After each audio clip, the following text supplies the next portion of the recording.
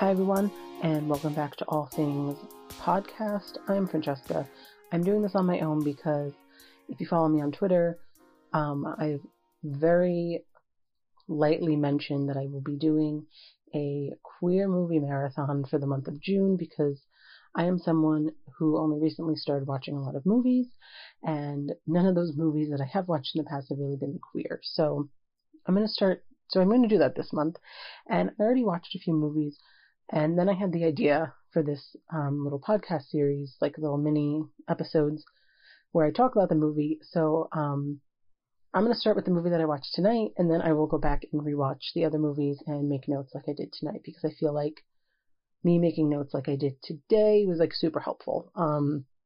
It's less of a review and more of my live commentary while I was watching it, because I was basically jotting it all down in my notes app. I'm also recording using an actual recorder, so I'm really curious to see how the sound is going to be, because this is not over Zoom, and I have my headphones in, and I could kind of hear a little bit of feedback, and I also, not feedback, but like a little bit of like, it kind of sounds like my air is on, but my air is not on, so I don't know what it's picking up, like what the whooshing noise is, but I also have headphones in so I could hear myself, and this microphone is so sensitive that the littlest movement I make will get picked up. And my roommate's also on the phone in the other room, and this microphone is very sensitive, and I fear that it's going to pick up her conversation, but I feel like I will be loud enough, and I will go over that. So for tonight's movie, I watched the HBO film Gia that came out in 1998, starring Angelina Jolie and Elizabeth Mitchell, along with like a ton of other people that I will pull up right now. I was not prepared. I was looking up a ton of different photos of Gia right before I started recording this. Oh, here we go. I was on the wrong tab. Like Faye Dunaway's in it, and oh God, see, we're already off to a start. We all know like I am not the most organized person, and I tried to make this as organized as possible. Mercedes Rule. So I just had Siri say that for me. Thank you so much. Oh, Kate Manning posted. What did she post? Okay. She just reposted Sarah. Anyway, so let me get back to my notes. So I watched Gia tonight. I've never seen this movie, and some of my like main highlights about the movie was the film is extra blown out. It's such a late 90s style. It is more blown out than the L Word episodes. It is so blown out. I don't know if that was like when they remastered it for HD, if like it got affected in that way. It probably did, but it is just so blown out. But if you watched this movie in 1998, please let me know if it was as whitewashed, blown out as it was of me watching it tonight. The movie does not take place in the 90s. Obviously, it takes place like in the 70s and early 80s, but you would not know that. You wouldn't know that unless you heard a reference or something, because none of it felt like it was from the 70s or 80s. It literally just felt like it was the 90s.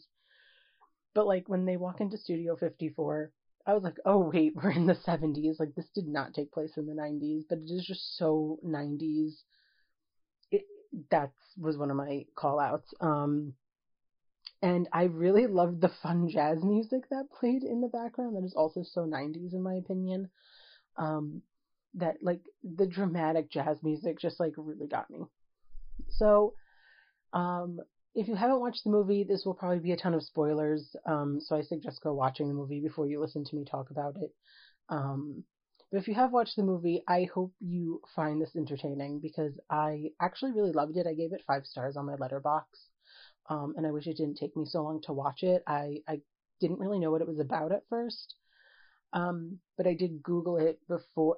I turned it on and it gave like a little summary of Gia and like what the movie would be about. And I was like, oh wait, this is actually about a real person. Let me real quick like look up who this person is, because was born in 1994, and 2 doesn't know anything about fashion. Really. I mean, I know some, but like not a lot. Like I have no idea who this person is. So, it opens up with just like a summary that Gia was born in 1960 in Philly and became a fashion legend in the industry in the early 80s. The movie starts off with like a bunch of different people played by actors portraying people who were involved in Gia's life and the industry. I couldn't tell who was who, but I did think the one person was like an off-brand Anna Wintour, which I think that's what they were going for, even though like her credit is just like Vogue editor, because like she didn't have a British accent at all, but she like had the haircut and the glasses like Anna, so I think that's what they were going for, but they couldn't actually do it. Also when they're doing like a voiceover, like I've realized it's Elizabeth Mitchell doing the voiceover as Linda, but for a hot second I thought it was Laurel because I'm pretty sure this is the movie that Laurel like auditioned for and didn't get. Um, because where else would she have been kissing Angelina Jolie in an audition? So there's that. But then like after all the voiceovers and like quick interviews that open the movie, we're then at a shot of Gia walking down a runway. I also want to preference that this is like my live reaction is watching it, so like some of my comments at the beginning might not make sense, but like they make sense at the end of the movie. I don't know. In my head, that's how it worked. Anyway. And then we cut to a baby Gia played by Mila Kunis, which I thought was really cute, and it just like then makes you realize like 1998, like these people were like existing, because like to me like Mila Kunis just like popped out of nowhere one day. Um, and then it cuts to Gia's parents fighting in the kitchen. So we know right off like she didn't come really from like the most happiest home, and then her mom left. Um, then the next part is we cut to Gia, older with crazy pink hair, working at a restaurant, which I realize is her father's restaurant. Realized that like halfway through the movie. This guy shows up. I think his name was like TJ. I thought it was DJ, and then when I looked at the cast list, it said TJ. And they leave together and get into like some mischief, and then she gets noticed by some lady and a photographer. Um, then we're at the part where so then I realized like Angelina Jolie is going to be narrating some of Gia's like personal diaries as like voiceover, and I thought that was really cool.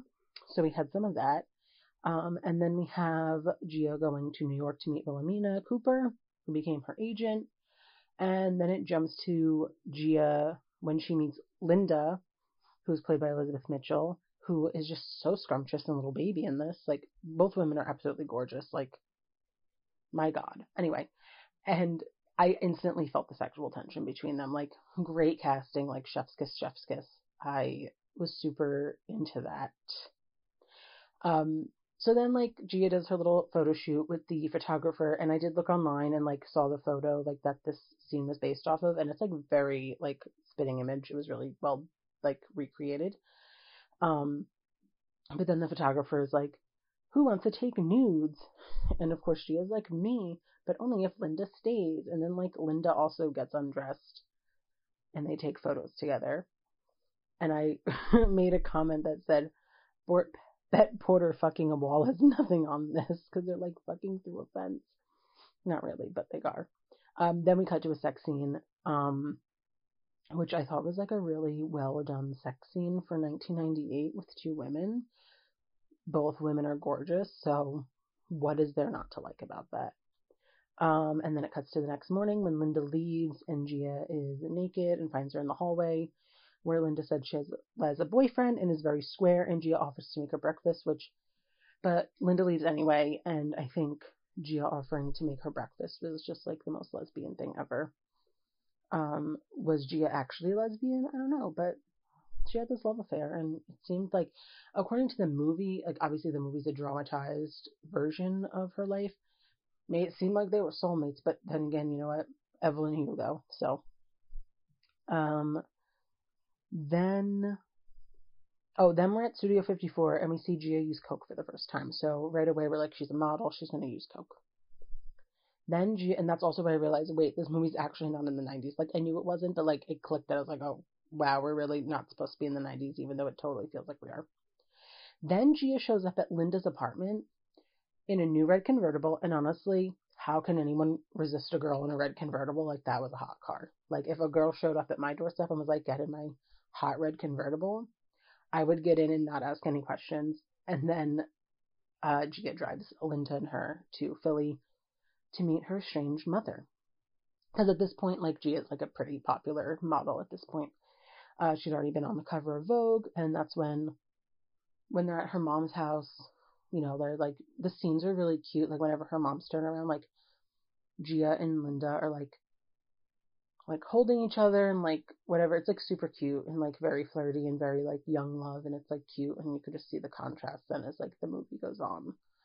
Um, but that was really nice, and like that's like the point where Gia and her mom kind of reconnect, because but then like we get back to New York, and Gia is sending flowers to Linda, while Linda like is with her boyfriend. I don't think I thought he lived there, but then I don't think he actually lived there. I'm not really 100% sure. But maybe he did. But yeah, Gia's sending like a ton of yellow roses, and the boyfriend's like, who's the florist? Which then we cut to like another scene where Gia is waiting for Linda, and Linda walks up the steps of like to her apartment with the boyfriend, and like Gia has this whole like confession of like, I love you, you haven't called me back, and then she like kisses Linda in front of the boyfriend, and the boyfriend's like, who is that? And Linda's just like, behold, the florist. I thought that was a funny line.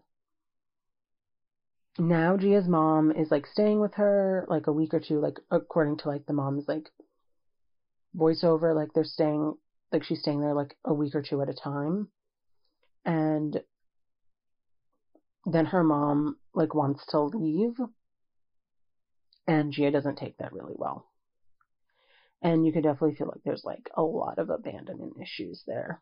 um then there's just like a montage of Gia being booked and busy, more drugs, a weird dream sequence ensues, and then we jump to a newscast. Like that's like kind of all foreshadowing, like because then we jump to this news forecast that's like telling us that Wilhelmina's sick and like in the hospital, and all of a sudden Max Medina from Gilmore Girls shows up, and he's trying to like poach um Gia, but Gia's like staying loyal to Wilhelmina for the most part. Um, and then we also see Gia at this point. It's like a 360. She's like dressed in a beige sweater. She has white jeans on. She looks much more polished compared to like where we saw her with like the pink hair and the Converse and all that. Then we cut to Wilhelmina's funeral. And this is like where Gia really starts to spiral. And Wilhelmina was really the only person, like to me, what it seemed like in the movie, that like looked out for her and like protected her and encouraged her and believed in her and like saw something in her. So obviously that was like a big blow for Gia to lose her. And then we like notice like she's doing heroin. And I wrote, I think that's heroin. I don't know anything about drugs, but we realize that it is heroin. And then she does like this photo shoot where she's like in a full Japanese like costume outfit, and she like takes off on a motorcycle with some guy, and she's completely spiraling. She's looking for heroin. And this mirrors what I read then about like in real life, that she would like obviously show up to set like basically asleep or high as fuck and like all that stuff. Um but we see like the spiral happening, and she's like looking for a fix because she's sick. She ends up in a heroin den and has some guy shoot her up with a needle, and like God knows where that needle was, and yeah. So she shows up at Linda's, and she like looks pretty beat up. So I'm not really sure what the guy did, but the guy was like, "I'll take you home." So I'm assuming when that was like code for like he took her home and beat her up, or maybe like raped her. I'm not 100% sure. But we do learn that Linda doesn't have a boyfriend anymore, and then they have a shower scene, and Linda is cleaning Gia up of all her little blood. Gia goes back to Philly with Linda and tries to do a program. She looks pretty awful. She calls Linda, and the boyfriend picks up. So she steals like everything from her mother and possibly buys drugs. I don't think she actually bought drugs, but her mom like mentioned like she probably bought drugs. And she takes off for New York City, but gets stopped by the cops because she's driving so erratically, and like her mom probably like told her like she stole shit. But then Linda was really on her way back to her, and the boyfriend was just there picking stuff up apparently. And then all of a sudden Max Medina is back, because like she's trying to do this program, she's trying to get back into work, but she's caught doing drugs again by Linda. Because like the Max Medina guy from, I think it was Ford's management, he was trying to give her a chance and like do this whole interview where she says like, I'm clean. She's high as fuck on cocaine. Linda catches her doing it in the bathroom, and then Linda just leaves because she's like, fuck this shit, I'm not like dealing with an addict. But then Gia shows up at Linda's and breaks her window in, and Linda like really isn't having it, and like Gia isn't happy about it. But it's like a classic like trying to reason with an addict, and like that that situation is like really tough and difficult and is like really sad and emotional. They do fight for a bit, and like Gia breaks down, turning it on Linda, and then like Linda gives her an ultimatum. It's like drugs or me.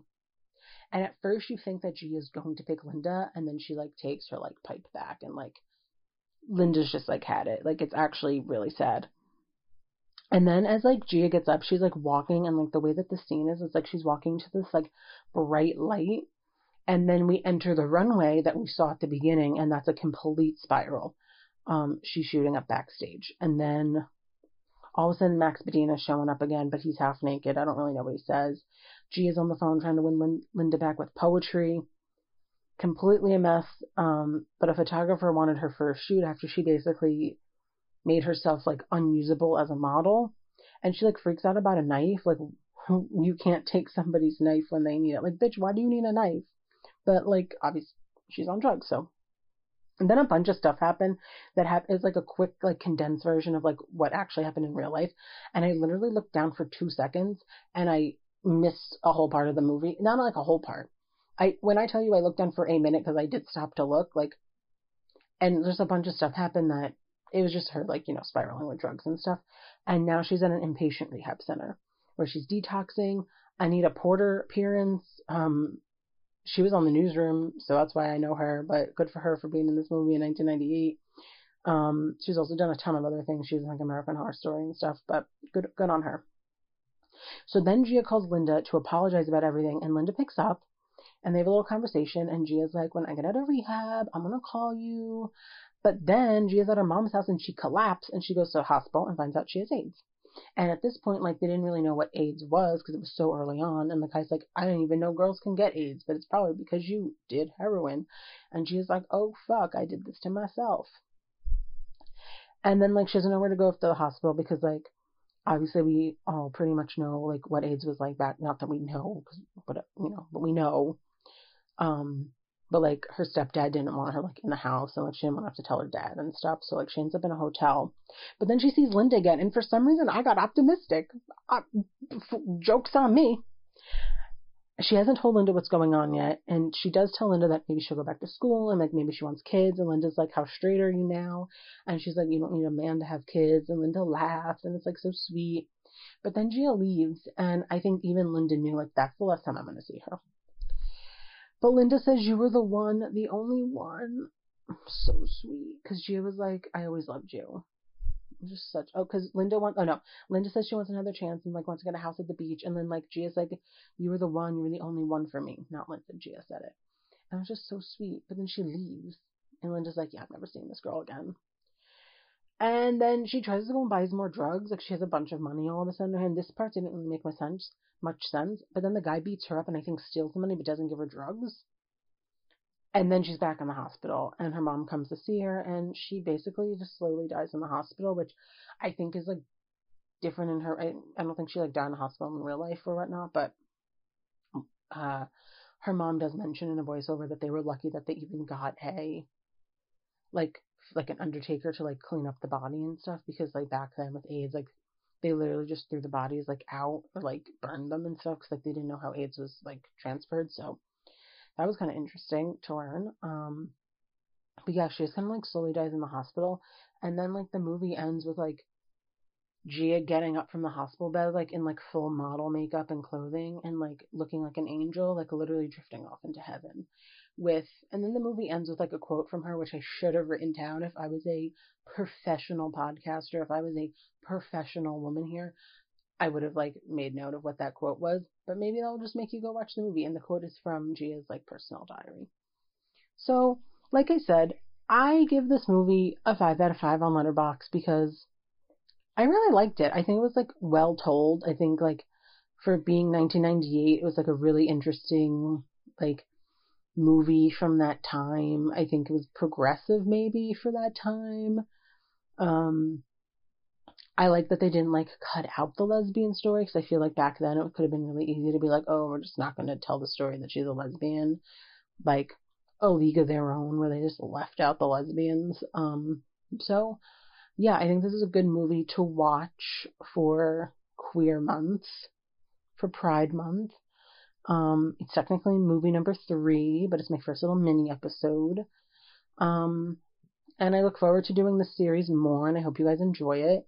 And it's basically me just rambling and like giving you the plot of the movie from my perspective, but it was fun, and I can't wait to do it again. And I'm really happy that I'm doing this series because, one, I need to get my 100 movies in on Letterboxd, but two, I just want to be exposed to more queer films, and I hope that this series, or me just watching these movies and you guys following along on Twitter, can help you guys go out and watch some movies. And I asked for recommendations, and I've already watched one that I feel like is really underrated, so I will be excited to rewatch it and then come back here and give a little commentary about it. So, yeah, and if you have a queer movie that you want me to watch and make one of these episodes about, tweet at me at Bet Porter or tweet at the show podcast handle that I forgot because it's changed so many times.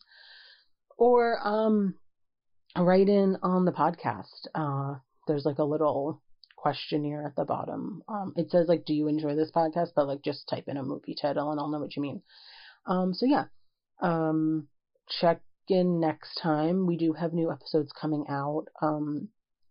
If you watch The Ultimatum, I'm hoping, since today's Tuesday the 6th, tomorrow's Wednesday the 7th, and that's when the Ultimatum episodes are coming out with the final 2. So hoping to get an episode out about The Ultimatum with a little guest host. So tune in. If you're watching this after that, if you're listening to this after that, you could just totally ignore all that information. But yeah, thanks for spending this time with me, and we'll talk soon.